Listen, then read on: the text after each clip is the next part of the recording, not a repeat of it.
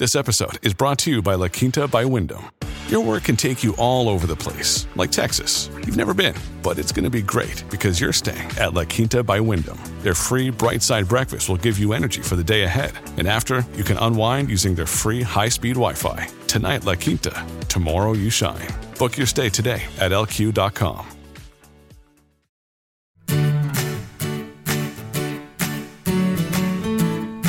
Hey everybody, this is Phil Town. And this is Danielle Town. Welcome to the Invested Podcast, where we have been deeply invested in I think we're the only people who think that's hilarious every time. I think it's hilarious. In this great investing strategy developed by Ben Graham and Charlie Munger, Warren Buffett, and carried on by fabulous investors around the world. 90 years of massive success, creating generational wealth for thousands and thousands of people who follow this kind of investing. We're trying to make sure you guys all understand the advantages of it and what you need to have in order to do it well. That's the thing. Right. How the heck does one do such a thing? And one of the things that's good to do is to listen to the masters. When you have a chance to go sit at the master's knee and get wisdom from a great master of something you're studying, you take advantage of that, right? And so we get to go sit at Charlie Munger's knee. Charlie just had his annual meeting, and he's 98 years old. We don't know how many more of these he's going to get, but probably not an infinite number, right? So we take advantage of it. And by the way, you can take advantage of it too. It's on YouTube or it's on Yahoo. It's on somewhere. Where can they find it? Yeah, Yahoo Finance broadcasted it, and so it's on YouTube. If you just put in Munger Daily Journal 2022, it'll come up. And there are also transcripts all over the internet. If you put in transcript, people have transcribed it already. So it's really nice to just, as you said, listen to the master, even though in general, like both he and Buffett say a lot of the same stuff every year at their annual meetings. I think it's really, really nice to just listen, even if it's the same. Listen, and then there's always a bunch of stuff that isn't the same, and that's what we're going to talk about. Stuff that isn't the same. Becky Quick jumped right into a bunch of questions about China. There's a sort of there's a practical question, a pragmatic question about China. Will the Chinese Communist Party confiscate the wealth of all the capitalists in China? That was the first question. And Charlie basically is saying everybody's going to look at it differently. Everybody's entitled to their own opinion. In his view, he doesn't think they will. And that we're getting really a lot more value in China than any place else in the world, perhaps, and that other companies like Sequoia, one of the leading VCs in the world, is doing the same thing, going to China. So basically, Charlie just said, I don't think it's a problem. Yeah. He said that I feel about Russia the way you're talking about China, essentially, about the great risk of investing in either China or Russia. He's saying he doesn't invest in Russia, so I can't criticize people who don't invest in China. But he says, quote, I just reached a different conclusion. So I think what he's saying generally, and there were probably 5 or 6 questions around China, what China's doing, the combined risk of government potentially confiscating, potentially having security issues with the West, potentially having conflict, and of course, human rights abuses. And he just kind of kept saying the same thing over and over. We invested because it was cheaper than the US. And because he said, quote, if you hold a depreciating currency, that's losing purchasing power. And on balance, we prefer the risks we have to those we're avoiding, end quote. So I took it as he's saying the dollar is riskier than investing in China. And he was able to get some deals in China. So that's where he went. I think it's more than that, honestly. You think it's more than that? Yeah, I think Charlie is saying that he admires China very much. He admires the leadership in China. And that he admires what they've done to a country of 1 billion people in an unprecedented short period of time, and that they couldn't have done it without the sort of top-down authoritarian regime that they have, of restricting news, of demanding that everybody in the borders of China become Han Chinese. They're just out to set up the country differently than other people. And Charlie's basically like, hey, I think we have to get along in the world. Everybody doesn't have to do it our way. They can do it other way. We're not perfect. We don't walk on water. We shouldn't expect that of other people either. Yeah. He really kind of blew it off, the massive problems that China has with human rights abuses. And a lot of people choose not to invest in China because of that. And I'm one of them. I don't own any Chinese companies, and I've decided not to because I have severe issues with the way they're handling that. I think it's maybe one of the most interesting questions you can have as an investor. I'm reminded, I hope this isn't too far afield, I'm reminded of a couple times I've been in Africa doing riding across different parts of Africa. And sort of here I am, rich guy, right? And I'm spending a lot of money to be on horseback and be all primitive and everything. And riding through Africa, coming on to a village where the village has been hired by our safari leader to take care of the horses and take care of the big house built back by the British in 1919 or something. And so here are maybe 60 women employed in the house full time and 60, 80 men, 60. And in a house? Mm-hmm. I remember now people are coming in from overseas and going on. Oh, so it's more safari. like a hotel. Okay. It's a bit hotelish, yeah. Okay. Okay. It's an amazing 19th century guest B&B. house kind of, yeah. Yeah, sort of thing. Okay. And then there's 60, 80 guys who are employed handling horses, and the men are paid $2 a day and the women are paid $1. So is this, exploitation of people? Is a ridiculously low amount of money to pay someone. I mean, these people are living in mud huts. They have to tend their own gardens. I mean, we went into one of the huts and visited one of the women that just had a baby. And I mean, they're living in the same colonial conditions. building that was taken on land taken from them when the colonists came in. Sure. So how do you feel about that? How do you feel about this entrepreneur who came from England and is now employing people in this village? Is that a good thing or is that a bad thing? And I'll tell you what, that is, if you think that's a simple black and white question, I think you have not understood the problem. Yeah, I hear you. Because the problem is Kenya has 40% unemployment. If these guys, I mean, this village is so fortunate to have a patron, if you will, who is there to protect them, to make sure that they have enough to eat, to make sure that they have jobs, to make sure that they are, under his umbrella of protection. Very paternal, 100% paternal, very aristocratic, classist. You might even say, maybe it's even racist, although I don't know if the race would matter at all. It's just poverty, So are you okay with that? Or do you think, oh, no, we should never be involved with that? And then those people go starve. Right? I mean, it's just not simple. It is. Do you think it's simple? I don't think it's simple. I agree that it's not simple. I'm trying to figure out how to relate this to China, but I think we'll get there. I think with those situations, I mean, what people talk about, of course, is the hundreds of years of subjugation and colonialism that have created that situation and what could have happened if the colonialists hadn't come in, and that maybe without them, people who are indigenous could rebuild. So that's the back and forth. Wouldn't the answer to that be, well, that's all water under the bridge? So what? No, if they left now. This is why people are being killed white people are being killed in Africa over the land. Now. Yeah. So if they leave, okay, so he leaves. In other words, it would be the least courageous thing in the world to just leave. I mean, hey, I'm out of here. Adios. Have a good life. Enjoy Kenya.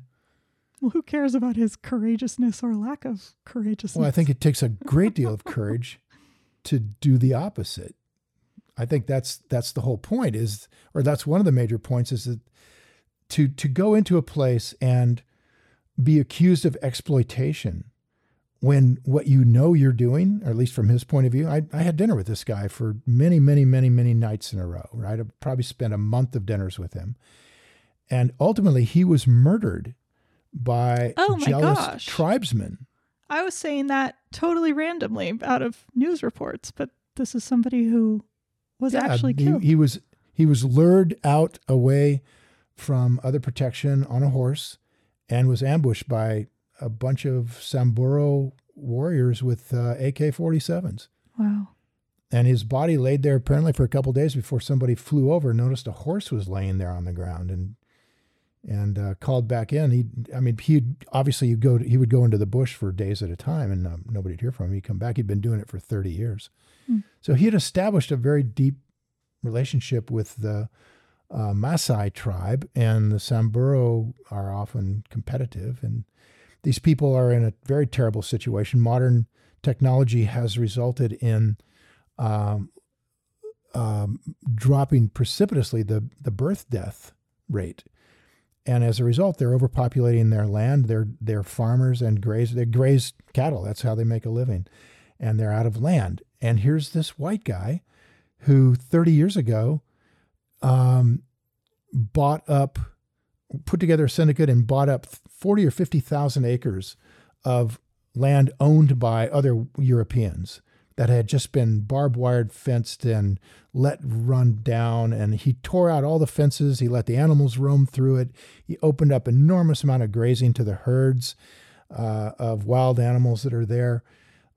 He did a wonderful thing for Kenya, and people want to go and see it and bring money into Kenya. And the Samburu naturally want that land. Yeah, I mean, I think saying he did land. a wonderful thing for Kenya is a pretty big judgment there, because obviously a lot of people think he didn't do a wonderful thing for Kenya. So that's why it's complicated, right? Like, as you started out saying, it's not easy. I don't know how you could say that he, taking land from other Europeans that had been just absolutely trashed and fenced and turning it into open space isn't a wonderful thing for Kenya. How would that be a bad judgment? Now I can see that. I don't know the details of this. You are telling me everything about it. Okay. All right. So there's terrible judgments all the way along. I guess the whole point of this is that it's very difficult to avoid value judgments as an investor. If you want to invest in Africa, in Kenya, Argentina, Brazil, New Zealand, China, how do you square your values with countries where the values aren't the same, or there is vast gaps in wealth? I mean, how do you square that up? And one way to do it is to just put your head in the sand. Stick your head in the sand and don't think about it. Or you could just invest wherever you want, right? That's one way to do it. That's pretty much the way most people do it. Yeah. That's the way most people do it. So if you have an international bond fund or an international stock fund, guess what? You own pieces of all of that. Yeah. Right? You just don't want to know you do. Or you can just simply say, I'm not investing in anything that I don't absolutely 1,000% think is fantastic. And you find yourself owning Facebook. And there's huge controversy. Or you find, right? Or Amazon. And more huge controversy. Right. Or as we've constantly said, there's no perfect company. There's no beautiful, amazing perfection in the most, perfect, unsullied country. I mean, isn't there something in the Bible that world just says, if you're living in a glass house, don't throw rocks? Yeah. I mean, right? I mean, maybe that should apply here. Don't be so critical of everything and cut some slack and realize that there is, life is rough. Life is a rough place, and it is tough for people to make it, and to not be in their shoes and then make all kinds of judgment calls about what's going on there is a rather dangerous enterprise morally, you know? And that's why most religions have some sort of admonition against being so critical and so judgmental that you can't allow somebody different than you to operate. Yeah, but that's on a like moral level, not on a what to invest in level, like an interpersonal level versus like, here's what I'm literally going to support with my money. I think for me, I'm not so much about forgiveness when it comes to what I'm going to literally support with my money. I would like to know that it's going to stuff that is creating good things in the world that I want to grow. So it's important to me that I'm comfortable with those things. And I know it's important to you as well. So all these people who invest all across the world, regardless of whatever's happening, in my opinion, they're not doing this kind of investing. They probably own 1,000 different little pieces of things, and they're really just looking for payout quickly, probably within 3 to 6 months. So I guess for me, and I think to a certain degree for Charlie, is you sort of decide you're going to allow there to be white cats and black cats in the world, and you're okay with investing in them as a moral decision. I mean, you just... What does that mean? It means that you're okay with things being different than the way you would do them. Oh. Huh. So I don't think Charlie thinks that. I think he definitely thinks it's okay for things to be different than how he would do them. He said that lots of times in the talk. I don't think he puts his money in things that he thinks are terrible at all. I don't think he does either. But I don't know what the white cat black cat means. Where do you draw the line terrible? Ah, what do you mean by that terrible? is like the life question, right? And I guess the point here, you guys, is that we want you to make those decisions for yourself, not have somebody else make them for you. And the first step in that process is to realize those questions they exist. They exist. So, for example, we were just talking about a safari guy exploiting tribal people in Kenya. How is that different than McDonald's exploiting people that don't have real lots of options for where to work and paying them $12 an hour? How's that different? Is $12 an hour as good in America as $1 a day is in Kenya? Which one gets you a better life? This episode is brought to you by Shopify. Whether you're selling a little or a lot, Shopify helps you do your thing, however you cha-ching. From the launch your online shop stage, all the way to the we just hit 1 million orders stage. No matter what stage you're in, Shopify's there to help you grow. Sign up for a $1 per month trial period at shopify.com/special offer, all lowercase. That's shopify.com/special offer. So these are wonderful questions. They're I think wonderful questions. Ducking them is, I think, cowardly, honestly. I think a lot of people duck them because they don't have the courage to face up to their own contradictions. And you're going to have contradictions in the world. You're going to have places where there's no perfect answer. And I think investing is a place where you can confront that, or you can just stick your head in the sand. And as much as I love Jim Cramer for so much of what he does, I like the guy. He is a stick your head in the sand guy at Mad Money. He does not want to confront the morals of a company and their operations at all in any way. And you can see why. These questions are difficult. And when you start to weigh in on them, you might find yourself very uncomfortable about where your money should go.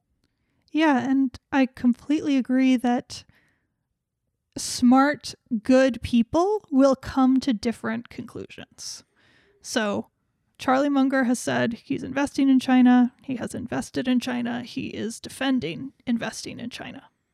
You have also decided that you're cool with that. And I don't know if you've invested, but you're looking at investing in China. And I am coming down on a different side of that decision. But what I really appreciated about what Charlie said, even though he danced around it a lot and it was kind of annoying, he said different people can come to different conclusions about this issue, and I can see where they're coming from. And I think that's what it comes down to. This isn't black or white, as you astutely pointed out. It's particularly investing in China, something where a lot of smart people are coming down on one side or the other. And it really is, at the end of the day, a value judgment about one, risk, and about two, what you're okay with your money supporting. And I think Charlie, as long as you've gone through the thought process that you're talking about, I'm cool with it. Like it's not just you. I know other investors who are investing in China, and I get it. So Charlie's sitting here going, oh, I think we should, I feel about Russia, what you feel about China. It's a big world. We can all be in it. Kumbaya. And then immediately talks about crypto and says, crypto is beneath contempt.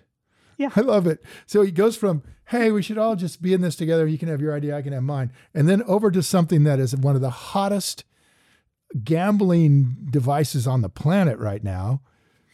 Somebody asked him about crypto. He says, it's beneath contempt. Because those are completely this is like full apples and oranges situation, right?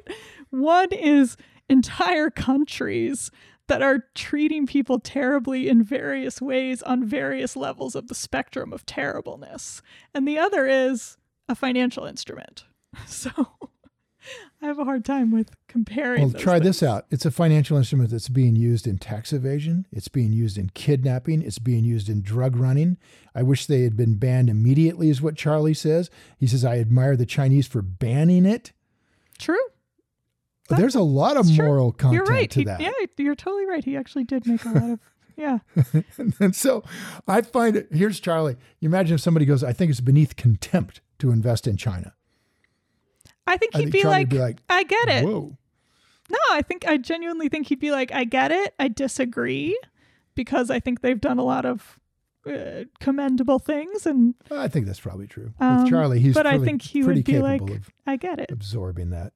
And but you got to be pretty rational to absorb that and not feel the emotional content of saying that your investment is beneath contempt. Yeah. It's like saying you're beneath contempt. A little bit, maybe a lot. So anyway, crypto. He doesn't love crypto. No. What else? Okay, we're moving on away from China. Oh, he's talking about the wretched excess of the past year with Bitcoin, GameStop, AMC, just using the stock market like a gambling parlor. Yeah. Oh, can we talk about that for a second? Because I highlighted the crap out of that one. I just loved this because this is this being the conundrum between short-term investors and long-term investors being in the same stock market with entirely different points of view, choices, and incentives for making those choices. And I think that this tension is what kept me from being even interested in investing most of my life. I truly think that if there were not this trading culture and the in and out and the get rich quick and the financial channels and all of that, I think I might have been more interested in talking to you about investing a lot earlier. Yeah, because it would have been about true, what do you own and what are the products and what are the companies that you're owning for a long time? That's so obviously that's so much more interesting to me than this quick stuff. And so what Charlie said about it is that we have a stock market that people use as a gambling partner. And there are people who love that side of the business. And then there are people who want to make long-term investments, take care of their old age, etc. And then put that in one market and it goes out of control. So he says, if I were the dictator of the world, I would have some kind of tax on short-term gains that made the stock market less liquid.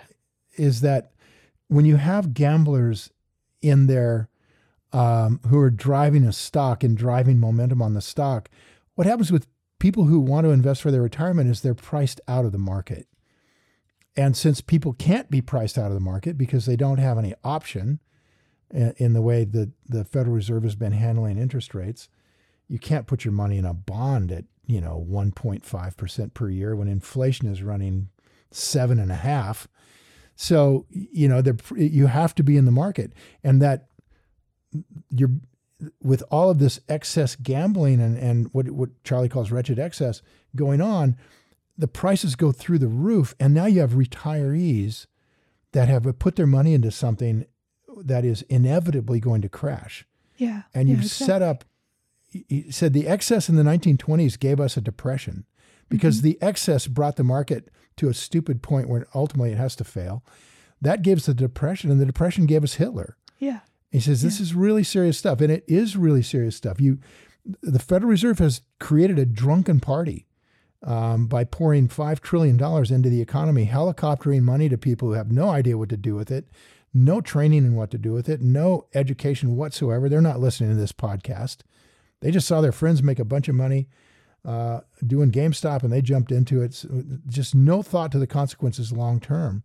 So how bad this is going to be, we don't know, but it's going to be bad. But he's so right. One, that yes, that it creates a really bad situation coming down the road, and that there's something they could do about it. Like putting a tax on short-term gains would be the easiest solution ever. Yeah. Simple. And You would want to tax something? Tax absolutely help this problem. that. Yeah. Like, All right, cool. Hey, done. good point. He solved it. I mean, Yeah. I mean, real estate isn't liquid like the stock market, and it doesn't seem to have any trouble. In the long run, you can count on it going up. And I mean, I think it's something to think about there for sure. Very, very worthwhile. I don't know. Do you think that could literally happen? Because I think that the lobby of No chance could that brokerages happen. is so strong now because they're making so much money off of people, creating brokerage accounts constantly and exactly. trading And small amounts of money.